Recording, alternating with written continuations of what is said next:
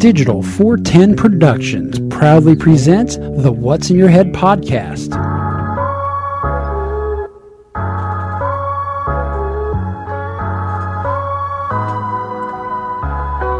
Digitized live from your company name here. Studios in Cape Coral, Florida. It's the What's in Your Head podcast. What's up, OG5? We just went live, and for some reason I'm getting pop-ups. No, I don't want to exit. So what's going on, everybody?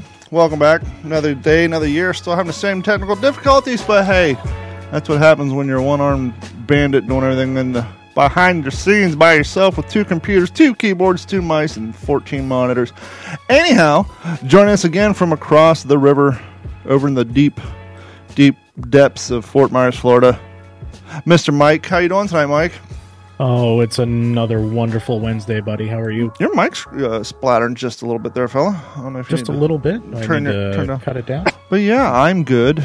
And joining us from parts unknown, because every time you see him on TikTok, he's in a new place. You may know him as Social Outcast on TikTok, but we know him as Adam. Returning to the show. It's been a while. What's going on, Adam? Not much, man. I'm actually in Missouri. That's home base now when I'm not traveling. So things are good. Changed quite a bit since last time I was here. You were in Kentucky for a while, right? Yeah, so we travel. I do a couple different regions with the MLF.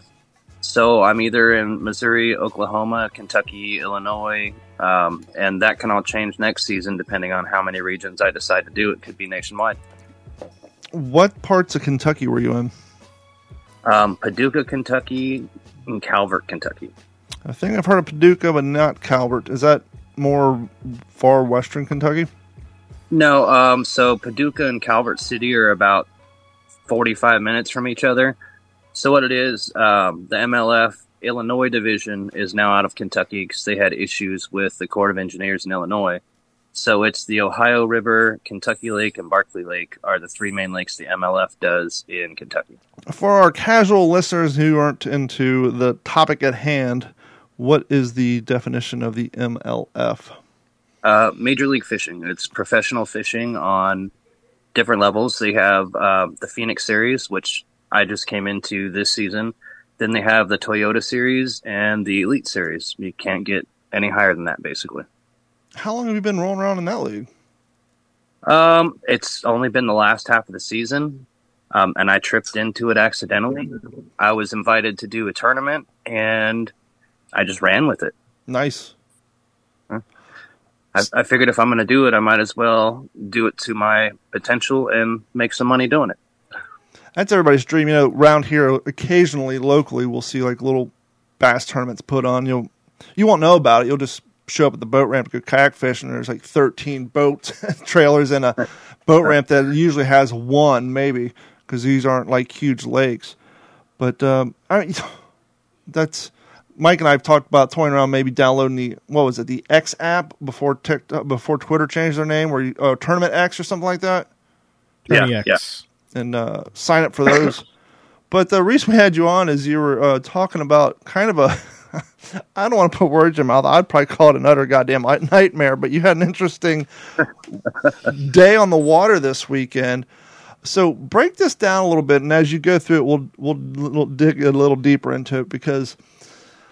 I don't know. I would have just lost my goddamn mind. But I'll let you tell a story. Go ahead. It's very frustrating. So to give you the full picture, in both regions, I fish differently.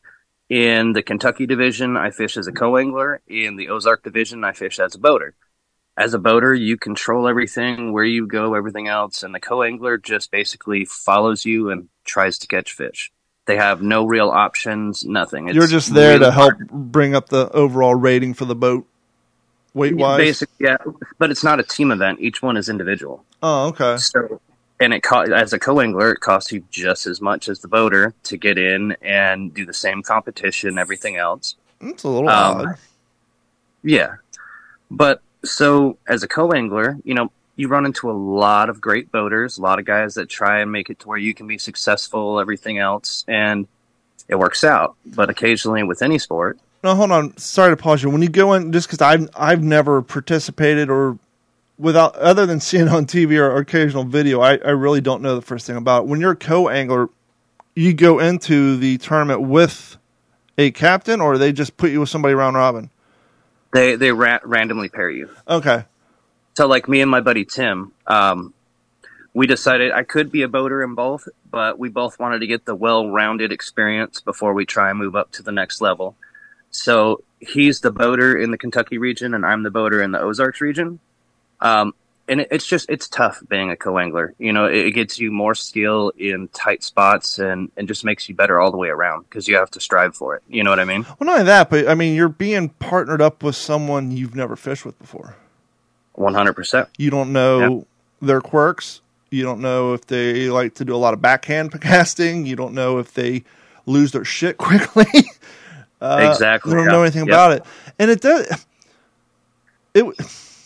it doesn't make sense that you guys would have to pay the same amount unless they're trying to appease the guy with the boat.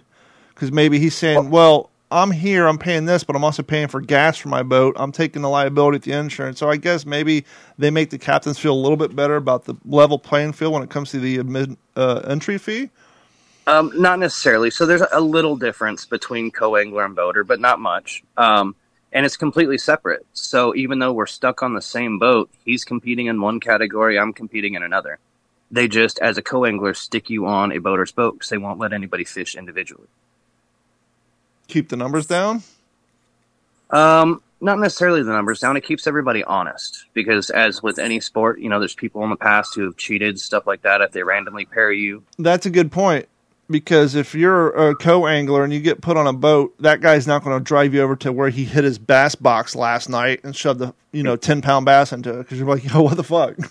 Exactly. And when there's $10, $20, $30,000 on the line, you got to find a way to keep people honest. And as a co-angler, you find some of the boaters, like I said, they'll go out of their way to make it to where both of you can be successful, and then you just have those assholes that will sandbag you the entire tournament, get pissed because you catch fish, will just make it as inconvenient as possible, like you're paying to be there to learn something and you're an amateur. But you're almost like you're kind of like ballast to them, like, okay, he has to be here. I don't have a choice in this matter. And now I got 6, maybe 8 more poles on my boat I got to worry about, all his crap. Yeah, I could see where both sides could have their complaints. Yeah. But with that being said, if you have somebody who's on your boat, even a complete stranger, if they're having a good time or positive attitude, that's going to increase your attitude and your good time. But on the bad side, if strange dude on your boat, the old lady was giving him grief for going to the tournament, or he's having a bad morning, he can bring you down. So it's going to go either way. Oh, yeah. Well, and then in a way, too, like if an angler's having a rough day fishing and by chance the co-angler's picking up all the slack where he's missed the spot he was supposed to drop his lure by 2 feet and the co-angler follows up and pulls out a 5-pounder, he's pissed about it. I've seen that happen. Yeah, and that happens all the time. And that's what happened to me over the weekend. They paired me with a kid, other than the day, I'm sure he's a great kid. I won't mention any names, but right off the bat, I could tell that it was going to be a rough day. Kid's 25 years old, driving a $70,000 boat. It was obviously his father's, no big deal. Be fair, it could have been his grandfather's. True, very true, very true. But and you talk to your boater the night before, and they're supposed to let you know what you're doing that day so you can prepare. Because there's a big difference in the lures you bring, whether you're flipping docks or you're fishing 60 feet down in deep water. Oh, that's right, because he's making the itinerary. He's the one who went out and pre-fished the area, figured out where things are hitting. Oh, over here at mile marker 23 on the third dock in from the left, there's a school of fish. Exactly. Or we're going to fish these lily pads half the morning and then maybe go over here to where this hydrilla is not so bad underneath these trees. So you may not be flipping rooster tails under trees, but if you're out in the middle, maybe you are. Yeah, exactly. And that's why, like Tim and I, we team up for every event, and we pre-fish for 2 days. We'll fish everything, whether it's docks, deep water. We'll see exactly what they're biting on, so we're kind of well-rounded and know what we're getting into for the next day. And, the kid was just like, I don't worry about it. I know all these spots. I've got it under control. This is my home lake. That was the first red. Yeah, because an old bastard like us is going to have seen some things, been around. They know to be humble. But like, yo, I'm pretty good at this area, but if you know a few spots, if you want to point them out, maybe if my places aren't pulling through. But yeah, you get that person who just, his shit don't stink, and they're young because it's always young cats, high testosterone, very little life experience. Well, and he was from a completely different division, different league, and just joined up that one super tournament for the money because it was double the money. It was a 2-day event. Gotcha. So we get to the first spot. It's a dam area. Not bad. He positions himself to where he can be successful first. Cool. He catches a fish, and right when I go to cast where I'm going to be successful, he's like, all right, let's go. Drops down, puts the motor up, we go. We get to the next spot. Now, mind you, to paint the entire picture, none of us boaters or anglers from the MLF knew it until the night before when we had our meeting. There was 3 other tournaments scheduled for that same morning. The Big Bass Bash, which was over 1,700 registered bass boats. The college tournament, which was another 200 boats, and a high school tournament, which was 200 boats as well. So there's 1,700 boats plus out there before us an hour ahead. And how many people are in your tournament? There was 84 pros, and then they all had co-anglers. And how big is this body of water? You're talking maybe 20 square miles. And you're all using the same boat ramp, same parking lot. Well, so they all launched at complete different ends. But so now everybody was set to launch at 7 a.m. on Saturday. Hold on. Let me pause real quick. Organizers, particularly organizers of an event that has an entry fee. Simple economics states the more people you have participating in your event where they're paying an entry fee, the more money you make, plus the more money that possibly the overall prize would be. 100%. And I run this with World War II reenactments. It's a very small community, especially here in southern area of Florida. I don't get when people are planning to schedule an event where they don't go onto Facebook or a few of the bigger name events websites. Let's just see if anybody else has already have an event scheduled for this date we're looking at. Because A, we don't want to be at the same place, same time, but B, we don't want to lose participants because they're participating and giving their money to somebody else. The fact that 4 organizations scheduled on the same lake, and I'm assuming, once again, I don't know, I'm pulling on my ass, I'm assuming they probably had to at least send a memo to the Fish and Wildlife of that area and saying, hey, we're going to have 1,800 people out on your body of water this weekend if you want to have a couple of crafts floating around. Wouldn't they say, hey, by the way, you're the third group that's wanted to do this on this day? No one got a heads up. To me, it's insane. It's like, how does no one get a heads up? Well, and that's the thing with the MLF. They run such a tight schedule because they try and organize 6 different regions. And that one specific tournament, it couldn't be moved to the weekend after because the weekend after was another tournament. And then but the guy who organized the college fishing event, he could have quickly done a quick Google search. So the kicker to all of that 100%, instead of rescheduling for another day, both other tournaments decided to change the time and release their people an hour ahead of us, 6 a.m. instead of 7 a.m. Nice. So the whole time we're out there, every spot we pull up on, with the exception of a couple because they were just sand beaches, that was all the option left, it was picking up slop after other people. All the big fish had been targeted, and if they were smaller than the big fish they had, even if they were keepers, they'd already been caught. So the fish weren't exactly into biting something. Nope. It was a rough day. We started at 7. It continues on as a complete shit show till probably about 2 o'clock. Well, let's not even talk water noise. It's one thing when you got 1,800 boats out there running, but when you have that many people running, that's a lot of noise. It had to be complete chaos out there. Oh, it was. It was. There was not one spot you couldn't go to that had either already been picked through or you passed 3 people going in coming from it. Or the guy sitting there giving you the stink eye because, hey, fucker, I was here first. You're poaching my spot. Yeah, 2 days of pre-fishing out on the lake was for nothing. Mm-hmm. So, long story short, I get on a good smallmouth. It's probably about 4.5, 5 pounds. I'm on the back deck. I yell net. I drop down into the seat to go and bring him in. The kid grabs the net. He looks down at the fish and just jabs it with the fucking net in the mouth. Fish comes off, swims away. At that point, I'm older, so I composed myself. I wanted to throw his ass off in the water and leave without him and finish my day on his boat. That's fighting shit when money's on the line. Oh, yeah, 100%. And we continued on. Not only that, but regardless of what your personal opinions are about the fish you catch, most anglers try to pretend at least to give a shit. You know, when you're just jamming it, it's like, come on. What the hell? Well, so that's the thing. The MLF is an amazing organization. They do the best they can with everything, with rules, regulations. They run a very tight ship. But sometimes there's just those cocky assholes or greedy people that don't want anybody else to have success if they can't. Yeah, well, you see that across the board. Yeah, whether you're a YouTube creator, an Instagram model, a podcast host, anybody who's doing something similar that you are but more successful at it, it shames them. And so instead of them propping you up, they're just like, I'm going to do everything I can to tear them down. It's weird. Right. You see that in everything. Oh, yeah. Well, and that's the thing, too, because me and my buddy Tim, we both do things as a co-angler and as a boater. And as a couple. And what's weird when you come in, that was good.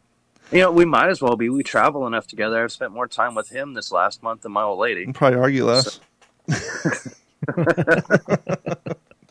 But, you know, when you go into a tournament as a boater, it's like you're one of the guys. If you're a co-angler and try and talk to him, it's almost like you're not in the cool kids club. It's kind of... Yeah, you're the... the redheaded stepchild.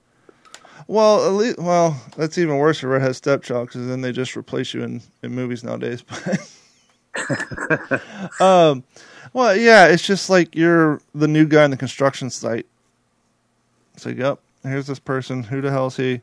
I mean, it's one thing if you've been a co-angler in that division and, you know, these guys have maybe had you on their boat once or twice, but when you're just completely new to the scene, or as you're saying, he was in a completely different division, but that has to be painful. But even then, I'll go as far as to say people, because I've met amazing people who've been co-anglers for a very long time, and that's a big problem that most people don't speak up about, or it's just talked about, not quietly, but amongst us, because no one else really gives a shit. Oh, I'm sure there's been many conversations like, oh, Adam, who'd you pull? I got so-and-so, and everybody's like, oh, fuck, good luck. Yeah, 100%. Yeah. And it's, you know... Oh, you got Big Steve? He smells like onions around noon, man. He doesn't wear deodorant. He's fucking... Oh, God. The league that you fish in, is it total weight, or is it the five fish limit? What? Five fish limit, okay. Biggest weight. Yeah. Okay. Yeah. So, and it varies from lake to lake. Like, you can go to the Ohio River, and a keeper is a spotted bass at 12 inches, or like Lake of the Ozarks, you have to have a 15-inch. Yeah. Yeah. Different rules for different areas, that kind of thing. Yeah. Yeah. Gotcha. So, and you know, I do not regret coming in and throwing myself completely to the wolves at the end of the season. I learned more about myself in the sport in the last 3 months than I have in 10 years. And it's going to make me successful next season. Because that's what this really was coming in, feeling out the last half of the season, knowing what I have to work on until February, and then coming in and mopping the floor with all these guys who are just cocky as shit. A couple of things. One, the other benefit of whether you're the angler or the co-angler, particularly if you're with somebody who maybe has been doing it longer than you, you might pick up some tips that they're not even audibly given. If your perception is there and you're watching what they're doing, you don't have to ask, you don't have to explain things. Oh, that's how. Oh, gotcha. Yeah, that's the way you do it. Yep. And you learn a lot. You do. That's the thing. I get the point where people get annoyed when someone else is catching and you're not, because I mean, there's been times where me carrying Mike around, we're not in tournament. It's just like, fucking Mike's caught 5, I've caught nothing, and he catches no. Oh, sure, there he goes again. Or Carrie does it to me. Well, that's the thing is, like, I stay pretty consistent. My confidence bait is a Texas rig on with a a worm on the end of it. I throw that all the time. I suffer from bait that ADD. catches fish for me. I suffer from bait ADD. I switch them You poles every do. 5 minutes. You This ain't and working. Ron, dude. You and Ron both are like that. It's like constant switching things up. But But here's the thing, Yeah, though. but at the same time, If I catch 4 dinks on a worm, I'm like, okay, fuck this. I want something bigger. And then I know from my experience, my 8 pound, my 5 pounds, my 6 pounds, I've caught those all on either chatterbaits or topwater. It's like, okay, yeah, I can flip a worm, and I know I'm probably going to catch 4 or 5 dinks, but I don't want a fucking dink. I want something 2 pounds or over. And in my experience, I tend to catch those larger fish on something other than worms. I did catch the 4-pounder on a Walmart June bug whiptail worm, but most of the other big ones I've caught have been on hard baits. yeah, well, I will say this: coming from the level that I come at, That's what a she said. worm will catch you a dink, or it'll catch you a 12-pounder. Yeah. A worm is the universal sign for catching bass. That's because that 12-pounder is going after the dink, and your worm just got in the way. Hey, you know what? If that adds another couple pounds, let them eat it. Fuck That's it. how I got the Come on now, 4-pounder. come on now. That's how I caught my first large fish. Me and my daughter were on our tandem kayak heading back to the boat dock, and I saw feeding frenzy on the seawall. Tossed my worm over there, pulled in a 4.5-pound fish. It was the first large fish I'd ever caught, and that was exactly it. It was trying to feed on the other ones, and that's what you want. Oh yeah. Well, and then too, you got to keep in mind, like, there's so many variables between water temperature, depth, shade, cover for them to hide on, stuff like that. And bass It's also- are one of the most finicky fish when it Oh, yeah. comes to every little detail. If anything, if the temperature's wrong, if the barometric pressure is wrong, they're either fired up or they're not. Well, and Right. to that point, this YouTube channel we're broadcasting on, my fishing videos have dropped off immensely over the last 3 months, and it's not because I haven't gone out fishing. It's because I'm lucky enough to live in a city that has over 500 miles worth of canals. The downside are the canals average a depth of 5 feet, and so it's 95 degrees outside all day long. Your water temperature is 92, and the water's 5 feet. Oh, and by the way, the city of Cape Coral sent somebody out there with a fucking weed eater and chopped out all the lily pads. The bass aren't biting; they're hiding. I don't know, man. I'm telling you, you hate doing it, and drag a worm, you'll catch them. I do try.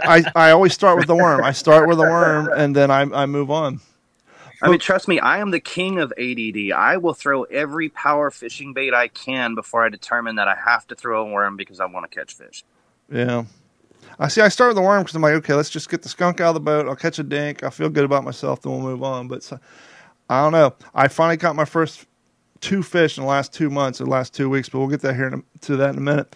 With the amount of boats at this lake, obviously you didn't know this in real time, but I don't know if you checked on any related websites or social media pages since then. Has there been any discussion of the overall winning weights were kind of lower than they normally are because, as you were saying earlier, all the big fish have been picked through by the time you guys got released?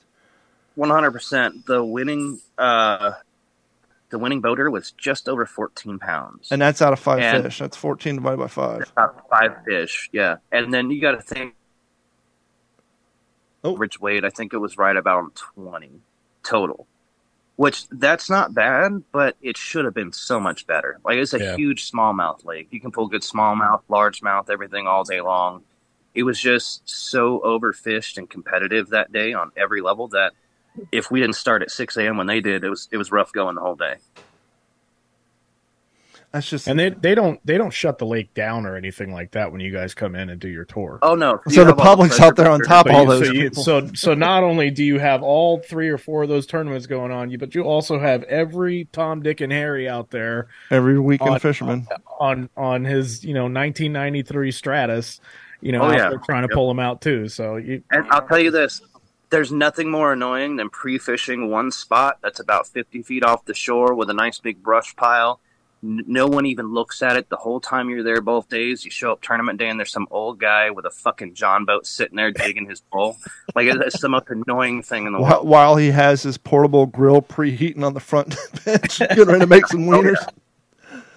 Only thing worse than that would be the pontoon boat with the full family and the grill and the dog. Oh, those guys. And yeah, I'm not even going to touch that. But yeah, you hit the nose on the head right there. Lake of the Ozarks is either $1 million speedboats that create 4-foot wakes that you have to drift through all day while you're fishing, or pontoon boats that do the same thing. Well, here in Cape Coral, with our 4-foot deep canals at the deepest, a lot of times I'm with the high drill and my fish finders coming in at like 7 inches. All these canals are no wake. Makes perfect sense. Yeah. We have guys on Yamaha Wave Runner 5s, 4-stroke, just out there, just laying into it in 2 feet of water. That's like you're making waves in a bathtub. There's nowhere. So it's just your boom, boom, boom, boom, boom, boom. And I get it. You want to ride your Wave Runner, but what they're doing is the equivalent of taking a Gixxer or a Ninja out to the mall parking lot and then driving in circles for 2 hours. I don't get it. It's like, why wouldn't you take it out to the river or to the fucking ocean? But no, they just pull donuts in these canals and your boat's just like, ugh, sloshing everywhere. It's like, well, there goes the fish. Well, and that's the worst thing out here too at Lake of the Ozarks. You'll see these pleasure boaters or the big pontoon boats, and directly behind them is 4 or 5 guys on Sea-Doos because they want to jump their wakes. Mm-hmm. So you have to go from like 70 miles an hour to 50 just to skip across the top and hope you can get through it without breaking the hull of your boat. It's a nightmare. Well, when Mike was with me the day I caught the 8-pound bass out, he's the one that says "holy shit" in the video. Because me, him, and Ron went up to Lake Okeechobee. And where their boat dock is, they basically have like, I don't know, it's basically like the equivalent of 2, maybe 3/4 mile tracks for a drag racer. And and it's just tree line. And they just open those fucking bass boats up. It's like watching a water drag. And we're out there in kayaks. It's really cool, actually. Yeah, it's cool as hell. I've never seen one open up like that before. But you just see 6 of them going straight down this 3-mile straightaway. It's like, holy hell, those things are fast. I've seen stuff like that in North Carolina. I mean, dude just puts his boat in, hops on, and just hauls ass, away from the ramp. But I mean, this was like a damn drag strip watching them guys, crazy. With 250 XSs and shit, double rooster 80 tails, miles an hour out there. Oh yeah. I've got some footage. I haven't edited, so I've got 3 weekends worth of footage to edit. But the Lake of the Ozarks tournament, the one before Kentucky, those perfect moments where everything just comes together and it's almost surreal. Yep. I got called at boat number 33 off the launch. There was over 200 boats for us there that day, and at the lake, when you come out of PB2, you can go left or right. Everybody was going left, and it's a 3-way split on which way you can go.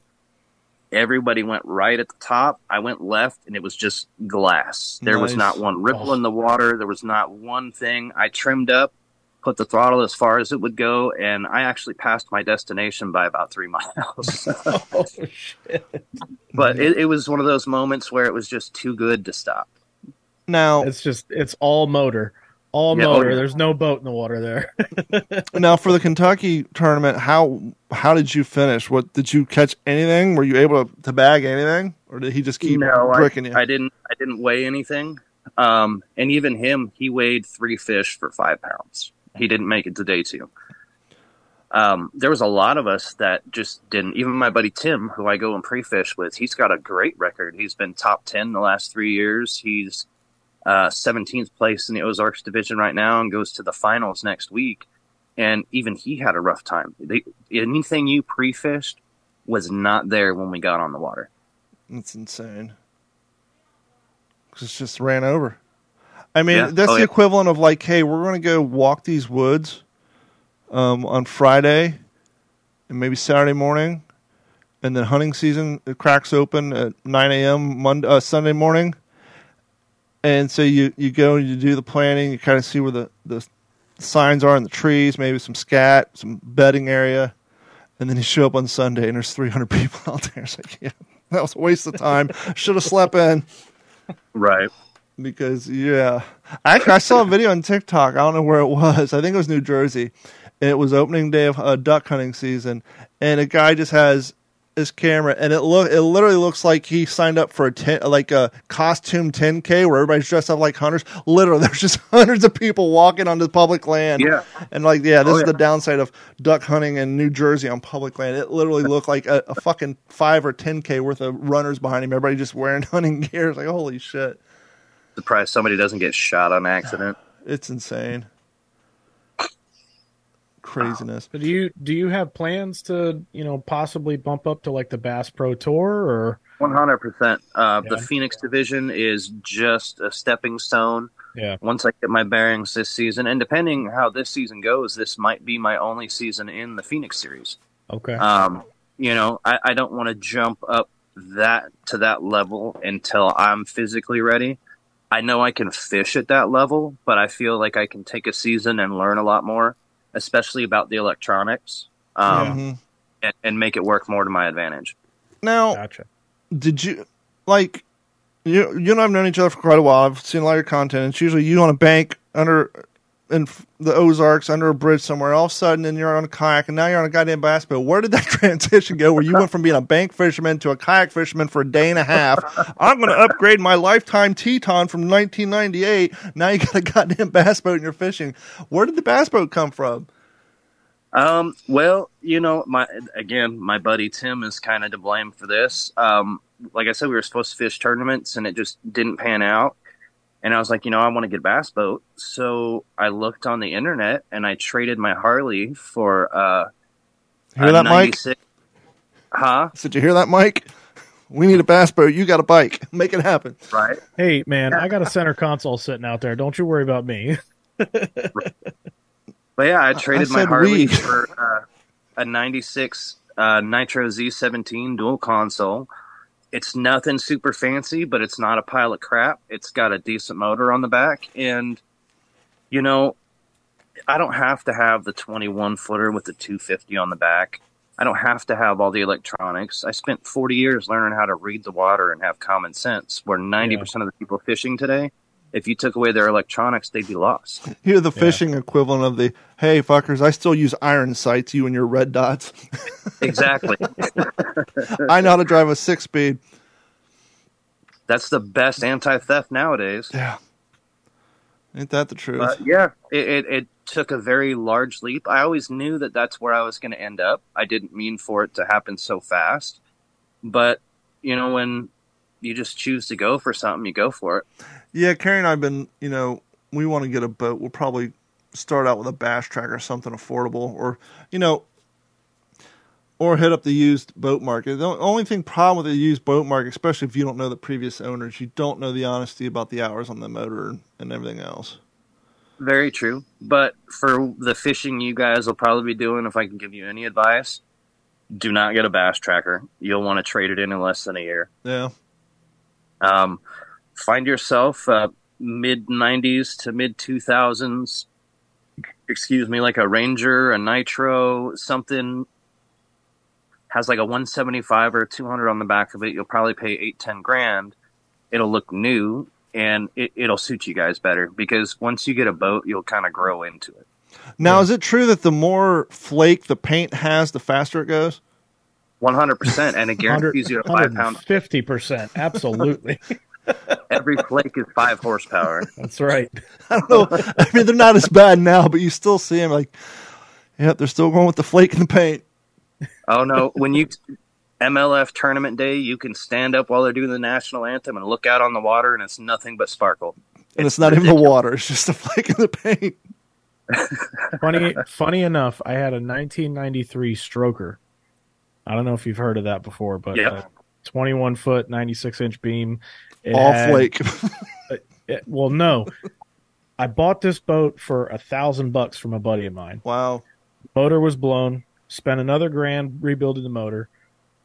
Took it out on the lake, tested it, everything like that. It was painted white, and they took like tape, and they made like the stripes and everything on the side and whatever. That's a good look. and I was like, man, it doesn't look right. It looked too thick. It didn't look like gel coat or anything like that. So I took some oven cleaner and I started spraying it on there. I'll be damned if that damn sparkle paint wasn't underneath of it. And I found out later on they plasti dipped it. What's that? They plasti dipped the boat. They painted it in house paint. There you go. Like literal house paint. It wasn't even latex paint. It was just irregular interior paint. Honey, get the roller. We're painting the boat. Yeah. So I stripped all that off with some oven cleaner, got down to the sparkle paint, and I found out that later on, I guess a couple of years before he bought it and before I bought it from him, the guy got into an accident. Somebody T-boned him and ruined the hull. So he half-ass patched it with fiberglass, painted over the whole boat to make it like thickened up the paint. You know, it was probably 1/8 of an inch of paint on top of what was already there. And so it's Bondo paint. Yeah. And but I mean, I had some fun on that boat. I mean, it only had a 150 on it, but it still get up and move a little bit. Oh yeah. So, but yeah, that was one hell of a piece of shit that I bought. So, you have any tournaments coming down the line? So my MLF series is done for the season on October 15th. The BWS starts for me. That's the Bass World Association. That's based out of Lake of the Ozarks. They're a relatively large minor league organization, but over the winter, that'll keep me busy, keep me sharp on my skills. And I'll get to tune in everything on the boat that I haven't yet this season. I'll get to know the electronics a little bit better. And just keep my skills sharp. Plus, the season starts February 17th. Fishing all winter is just going to prepare me for that opener because it's going to be cold as hell then, too. Yeah, see, living out here is just so weird because, like, right now, it's like I can't wait for it to get wintertime where it's 82 every day because it's just so damn hot right now. And they're not biting. I mean, 92-degree water, they're sluggish, ruggish bone at the best. And it's just like, I'm just waiting for the cooler temperatures to come back. But then I bitch because it's, in the wintertime it gets dark around 7, whereas in the summer it's dark at 9. So it's like a give and take. But it's like, right now I'm just over the goddamn heat. I mean, it's so hot. I'm not proud to say that I own Crocs. But I will say that I only wear Crocs when I'm fishing. Because when I first started kayak fishing, I wore flip-flops. And when you wear flip-flops on a boat ramp, the heel tends to slide out from underneath your foot. Yep. And then you almost break your ankle. But it's so damn hot that when I'm on my kayak and my Crocs are behind me, they get warped from the sun. The Crocs actually shrink from being in direct heat. They do. And so mine are all, it's just so damn hot. It's like, come on. And yeah, but I will say this. When it's friggin' 3 and 5 degrees here and you guys are sitting there in 70-degree sunny Florida. Damn right. You're going to be thankful for that. But we have to pay for that with things like hurricanes. But yes, and alligators. By the way, this much. Yeah, I was going to say I could tell you this much. I do miss some of those cold mornings about 6 a.m. getting out on like Lake Chattooga or Lake Hiawassee and just freezing your ass off in January, February, but you're going out to catch fish. You can't tie your knot because your hands are shaking.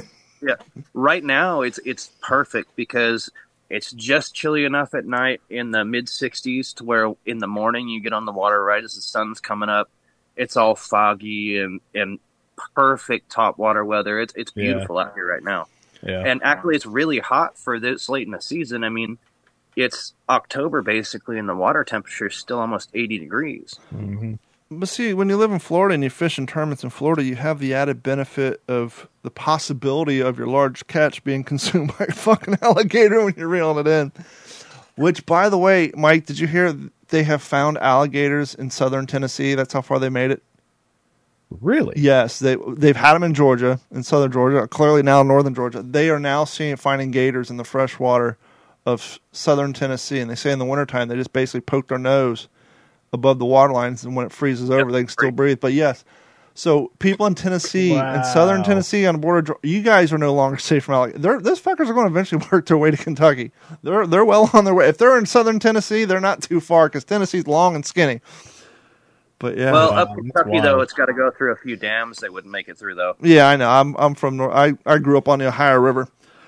George Carlin used to have a joke talking about how no one in his neighborhood had polio because they swam in the Hudson River. They were tempered in raw sewage. Well, I was born in 78, and so from 1978 until about 1983, we swam in the Ohio River.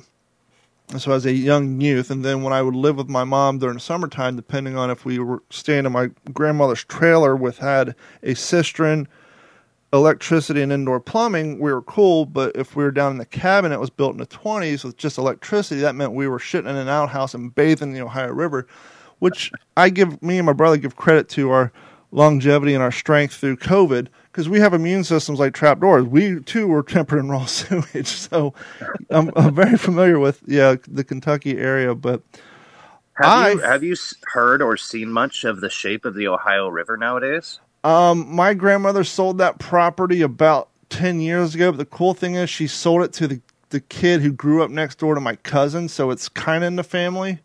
And my mom lives in Warsaw down on the river. I haven't stuck my toes in it, but I've seen like the shoreline and all that. Let's be honest, it was never really the most beautiful river, at least around that area of Kentucky.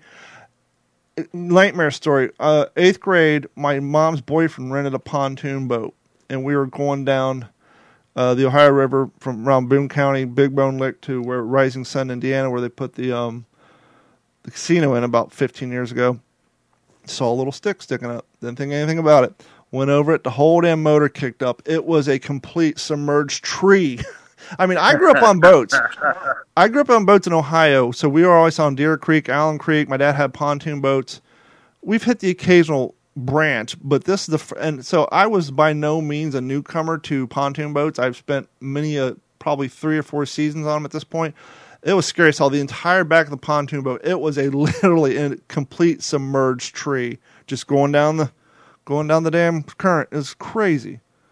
Yeah, it's a hot mess still now. It's deeper in the center channel, but it's 4 to 6 feet deep, and the bass population is almost next to nothing. Wow.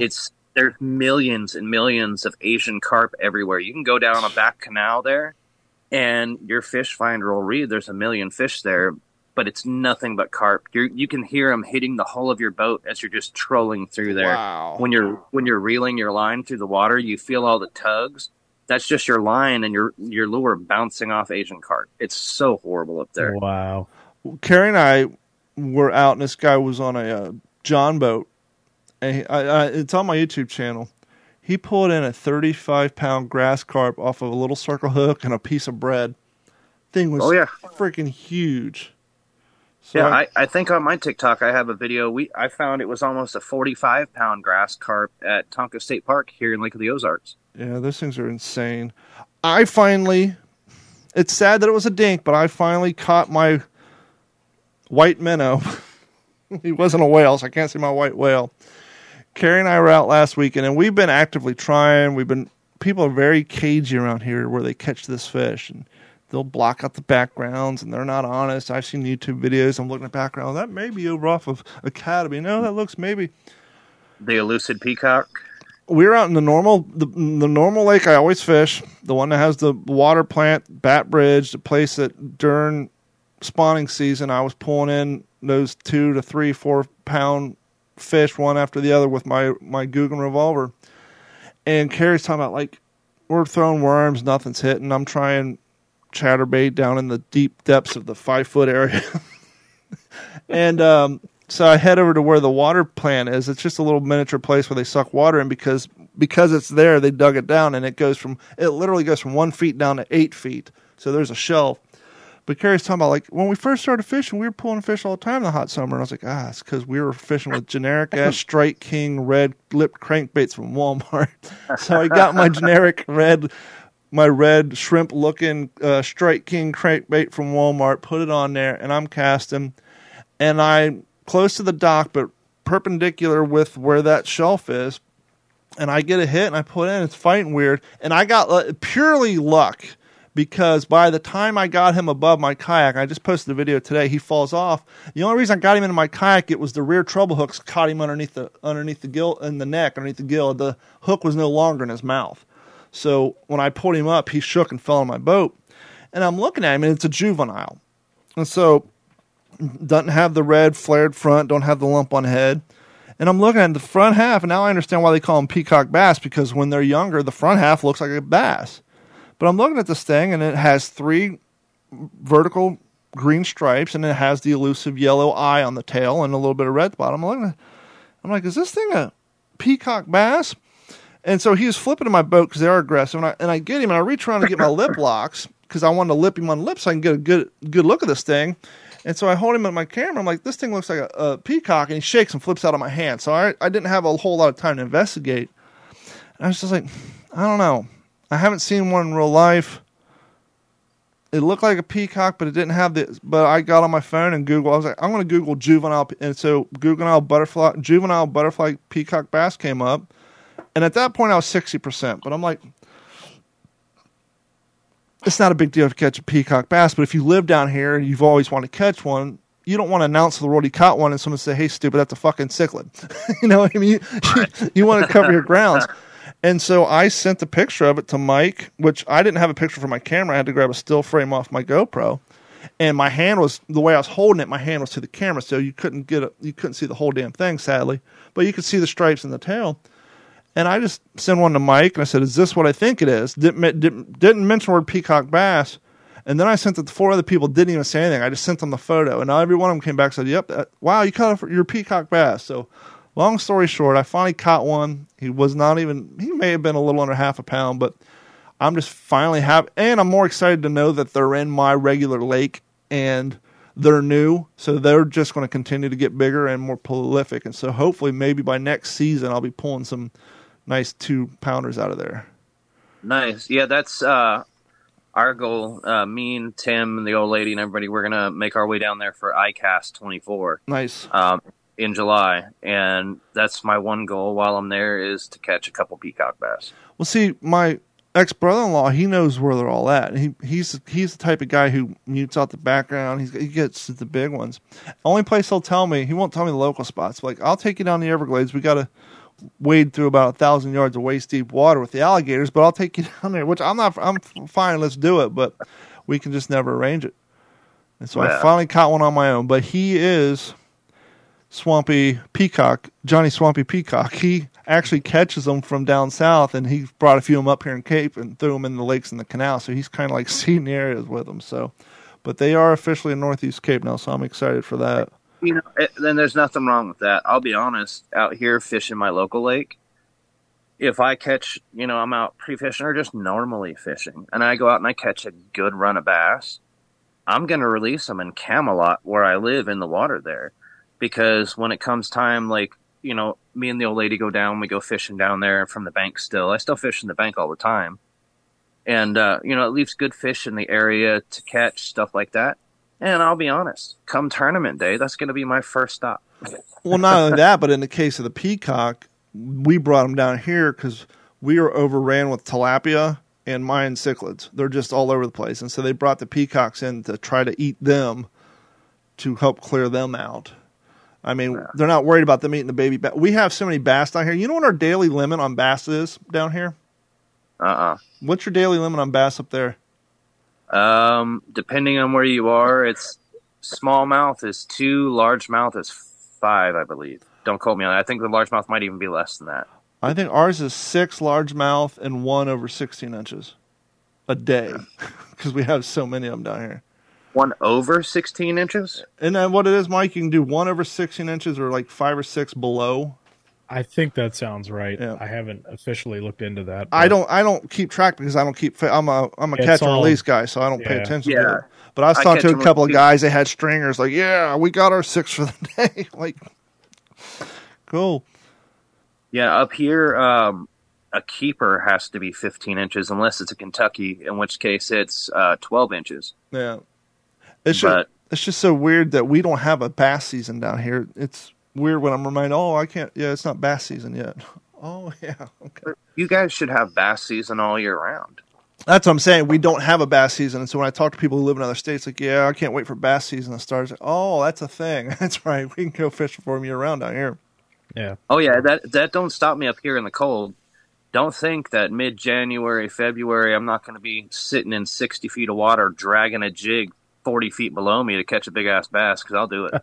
I'll look homeless with 12 layers of clothes doing it. I could care less. One of the things that hooked me on fishing down here is I grew up in Kentucky and Ohio. Like I said, when I was in 6th grade, when I was in elementary school, my dad got like an old 50s, just basic fiberglass boat, older than shit, had 2 bench seats in it and like an old motor on it. And we fished and didn't catch none. And then he got a pontoon boat. We'd go out in the middle of the night. We're fishing for walleye and everything else, and we're using minnows and this and that. And the only thing we ever caught were catfish. I think I caught a walleye we went to Lake Erie. He took the boat up there. Him and my brother got lost out on Lake Erie. I stayed at the condo and was fishing in the canal out back and caught a nice long walleye. But we always just struck out. And then down here, I bought a used kayak off a buddy of mine who had it sitting in his yard for 2 years. And I just tooled around on my YouTube channel. And I think I asked on TikTok, I found a bunch of lily pads. Like, hey, should I think there's any bass down here? And people were like, yeah. So I went to Walmart, got a $30 Ozark Trail reel pole combo and a bag of worms. And I went out and I caught like 5 dinks in one day. Now, dinks are dinks, but being somebody who fished for off and on for 10, 15 years in Kentucky and like, I'm going bass fishing. Catch any bass today? No, all bluegill. So the fact that I'm going down here and pulling in 5 bass in one day, that's all you catch. It's like we go out and we'll go out maybe 2 months in a row and you might pull in 1 Mayan cichlid or 1 tilapia, but I'll literally, because we don't fish cut bait, I'm not pulling in catfish. I occasionally might get a gar that bites on a crankbait, but usually they fall off by the time I get them to my boat. I think I've actually only had to dehook 2 of them, and we've caught like 2 turtles. But we have so many damn bass down here. If you fish with artificial, you're almost guaranteed to bring in nothing but bass. And it's crazy being from Kentucky and Ohio where like bass were, especially as a kid, like, I'm going bass fishing, and you never caught a damn thing but bluegill. See, all I'm hearing right now is I need to make an excuse besides ICAST to come spend a week in Florida. Mm-hmm. Yeah, just wait until about spawn season. Yeah. Oh, yeah. Yeah, and out here, spawn season, that's the other thing, too. Smallmouth out here in Lake of the Ozarks, they don't go to the lake. So they spawn and run up rivers from the lake. So they'll come back to the lake before the water levels recede, and they'll stay in the little channels right there at the riverheads. And they'll sit there all winter long and wait. And then as they'll spawn and as the water level rises up, they'll shoot down the rivers and channels. And it's good stuff. Well, see, so here we have all our canals are interlocking, but they're locked off until they use, because it's all flood control. And so basically that bass is captive audience. So if people don't keep their big bass, hypothetically, they should stay in there, but people keep the damn things.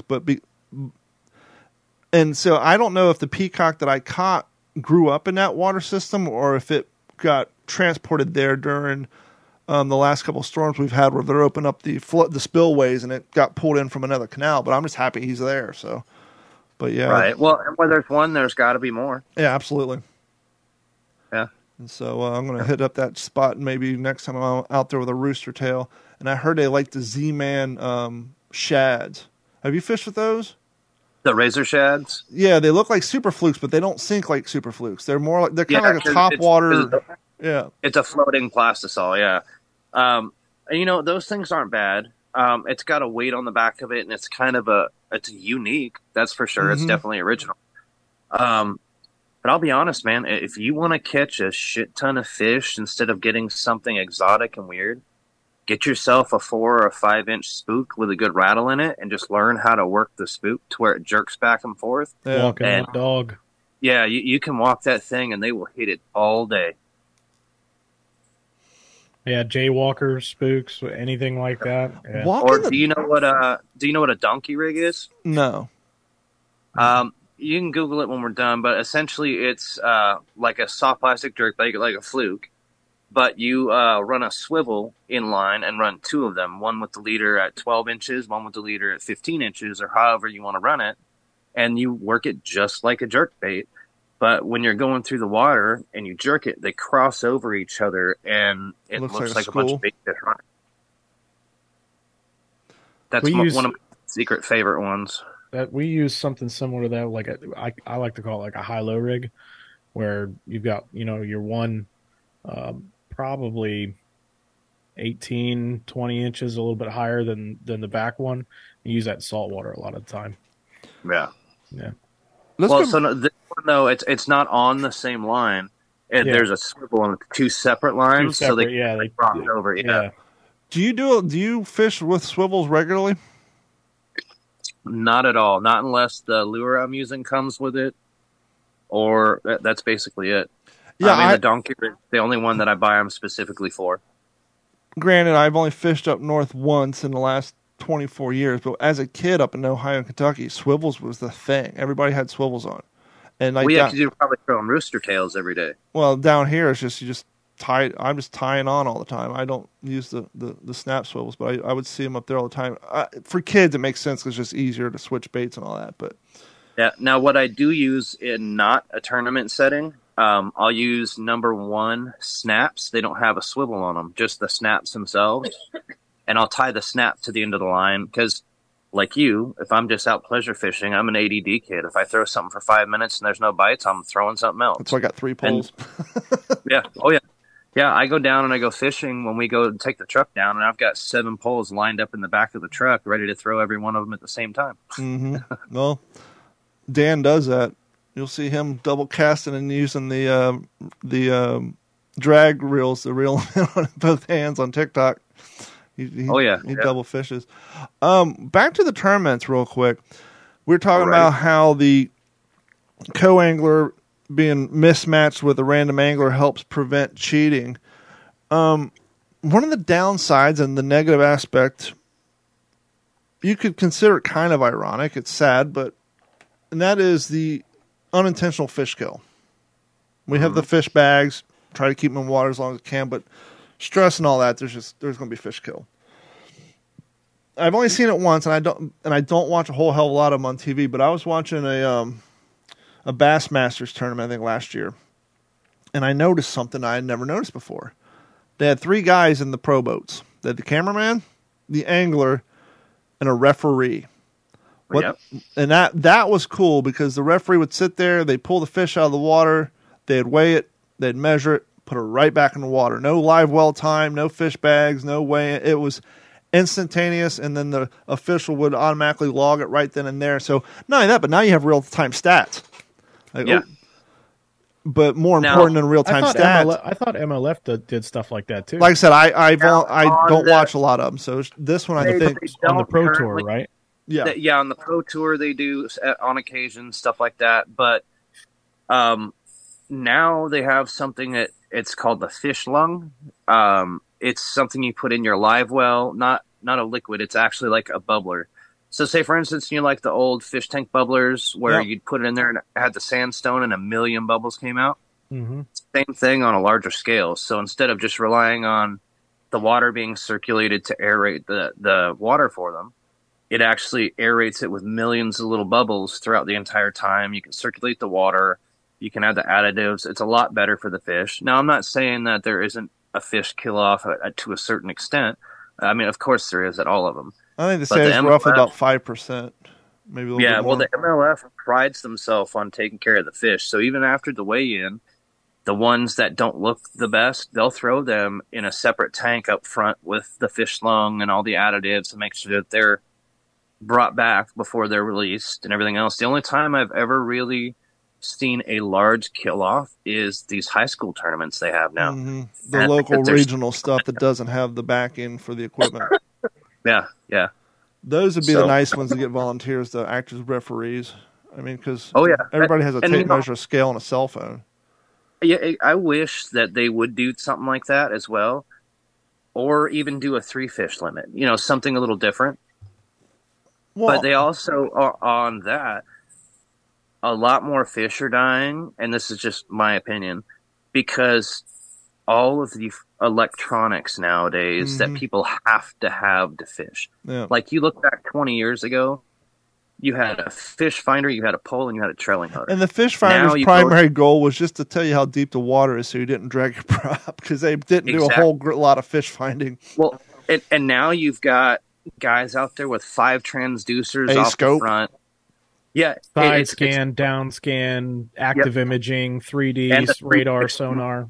Yeah, oh yeah. They go out and fish during Saturday, and then come back on Sunday with the cops to show them where the fucking car that they've been looking for 30 years is at, because they just found it on the scope. But, and for people like me who spent half their life just learning the water to be able to catch fish, I think it takes all the sport out of it, because you can literally roll up.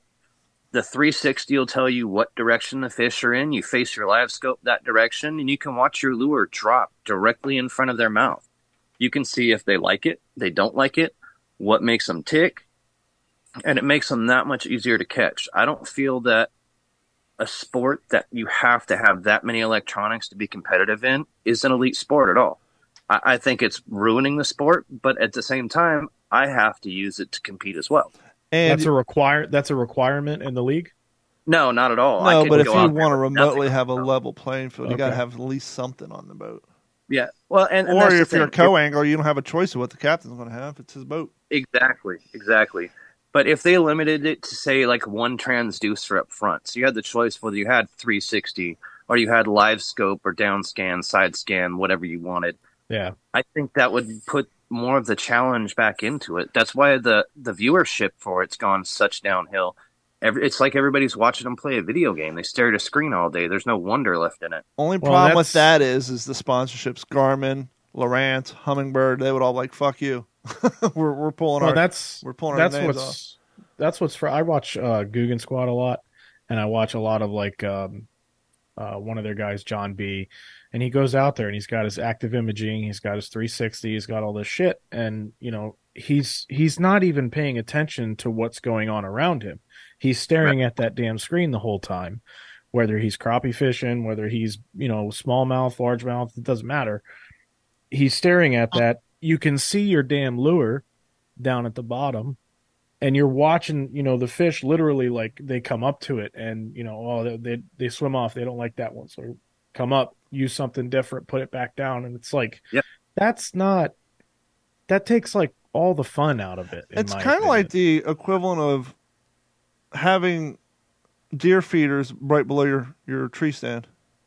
Yep. Well, and what's funny is another pro angler, Randy Blaukat, he made that same comparison on one of his YouTube videos, and people went nuts saying that it wasn't even the same, everything else. But it is. It's no different than spotlighting deer at night. It's the same thing. Yeah. Because well, let me ask you this. Sponsorship aside, we see this in car racing. You have the vintage car racing series where, we're only going to race cars between the years of, 1953 to 1969. They're going to have classes based on the engine size. And you're racing, with the exception of maybe the personal protection device, the fire suits and the neck braces, but like the rest of it, you're racing it as it is. I wonder if in the future we're going to have vintage fishing tournaments where you can have this basic bitch Garmin Striker 4 fish finder and a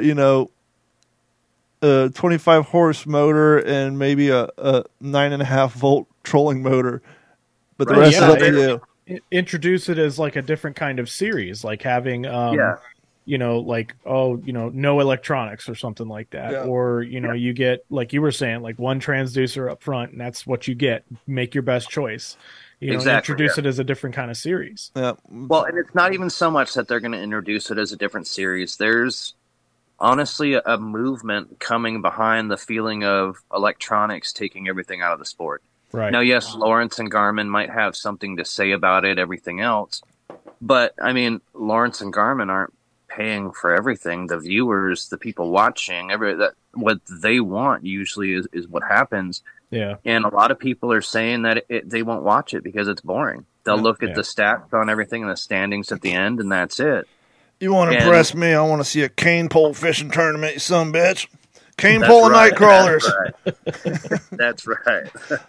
Oh, we actually had cane poles at that trailer down on the river. And I mean, like me, I'm setting myself, I guess, what you would call with a disadvantage going into next season. But that's because I have the skills it takes to be elite without all that bullshit. So yes, I'll have the HDS 12. I'll have live target. I won't have 360, any of that shit. On my dash back at the console, I'll have my GPS, my down, and my side scan. But when I'm standing there fishing, I'm going to read the water like a normal fisherman, face my transducer that way, and fish. That's the way it is. And I know I'll be successful that way. And that's sad because I take that back. At least half of the people that claim to be professional fishermen today, if you limit their electronics, they won't even be in the top 1,000. Couldn't do it. No, not a chance in hell. Because there is, well, I don't know so much on the latest models, but once again, like on your Striker 4 and your low cost models, there is an art to reading a fish finder. 100%. But as well, I call it the redneck live scope. If you have a Garmin Striker 4, that's what I have on my kayak. That's what I got. You put it on split screen, you put it on 360 view and down scan. That 360 view is going to tell you what direction the fish are, and that down scan is going to tell you how many feet and how far out. I'll have to figure out the 360 view. Maybe that's I have the A scope and the side imaging, but I can never figure out where exactly they're at. Yeah, so it'll tell you what direction to throw, and then your down scan will tell you it's 30 feet away, 14 feet down. Nice. So, I mean, if you know how to read basic electronics, even, you could be successful out there. It's just a matter of, I think it's a little overkill. I mean, what's next? Are they going to be able to tell the sex of the fish and the weight? First off, who are you to know what a fish's sexual orientation is and what their pronouns are, sir? How dare you? You're right. I think you need to apologize to the fish community. Wow. We laugh, but we're almost there. Oh, I know. I'm just glad that the fishing community hasn't turned that direction yet. Yeah. Knock on wood. Well, but then again, the people who are in the other community are the same people that assume that I don't need to see a picture of you and a dead fish. First off, asshole, I don't post pictures of the dead ones. Every picture you see me holding a fish, that fucker's alive and I put it back in there. I'm a catch and leave. How dare you assume that my fish is dead? But anyhow. So yeah, that's the wonderful world of fishing. So, before we wrap it up, back to the insanity of your fishing tournament, did you see any borderline acts of external voicing or of one's displeasure of another boat? Like, were people like getting pissed, like, get the fuck out of here, or you almost hit my boat, or you crossed my line?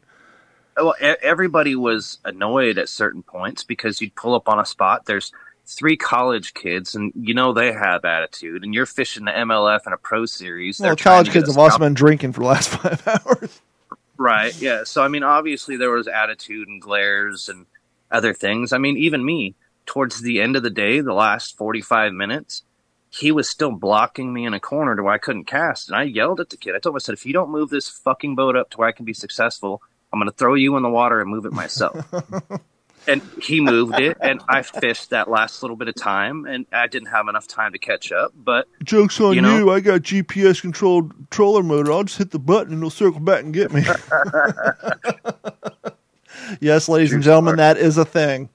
You can now put your boat in at the ramp, and your troller motor will take your boat out, and then you can go park your car and walk back and hit the button. And it'll. Okay. They have the Old Town Sportsman kayak will do the same thing. Yep. Yeah, I actually wanted one of those. You know, before you mentioned like the kayak to the bass boat jump for me, I was going to do the kayak league out here at first. I was going to buy one of those Sportsmen I was just talking about, and I would have been happy with that, but that wasn't where my aspirations wanted me to go. Kayak fishing I'm well on my way there. Well, kayak fishing is highly reliant on the type of water you have. If you're around lots of rivers, canals, or large streams, they're conducive. If you have large bodies of water, you're basically I think it's probably going to limit your. Yeah, you have to have some kind of a propellant. Propulsion system or something like that. Yeah, because the only reason a large body of water. The only reason we covered so much ground at Lake Okeechobee is because Ron had a trolling motor on his canoe, and we hooked up static lines. And he would just pull the two of us in our kayaks.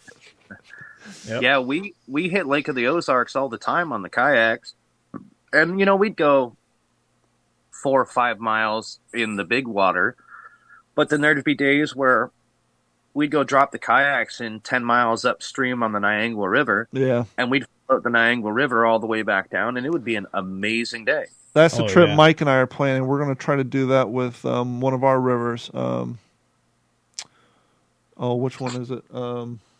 Peace River. We're going to figure out where we can drop off, and then we're actually trying to do it over 2 days, which will be exciting because that means we're going to have to camp somewhere along the river in alligator territory. And that'll be a fun night of camping. But yeah, we're trying to make that happen in the wintertime. We're going to drop our kayaks and do a 2-day fishing excursion down the Peace River here in Southwest Florida.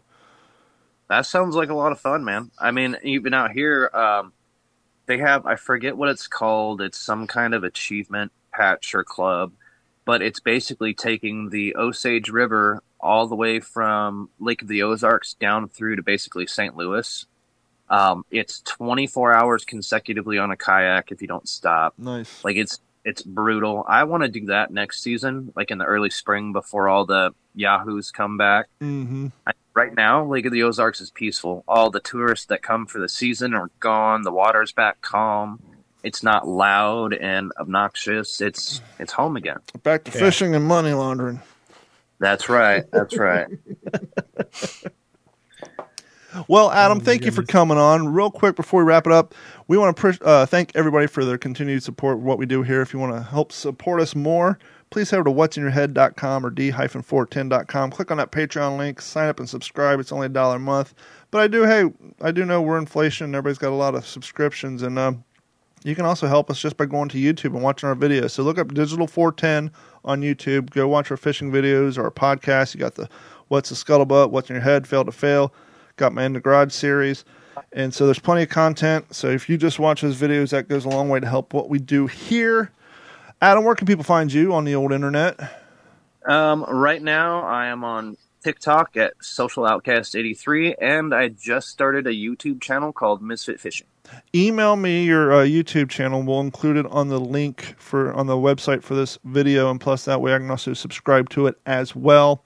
And seriously, Perfect. Let me know ahead of time if and when and where, if you come to Florida next, and we'll try to maybe meet up somewhere and get out on the water. It'll be July this coming summer. We're going to go to ICAST, so we'll be out there then. Damn, it's hot. Hell yeah. Mike, where can people find you? All over the place. Instagram, TikTok, Facebook, the newly reformed X, at TYPB Mike. No reason to call it X when everybody, like all the, on X, formerly Twitter. Can we just fucking call it Twitter? But anyhow, that's another conversation for another time. Thank you guys so much, and we will talk to you all next week. This has been a Digital 410 production.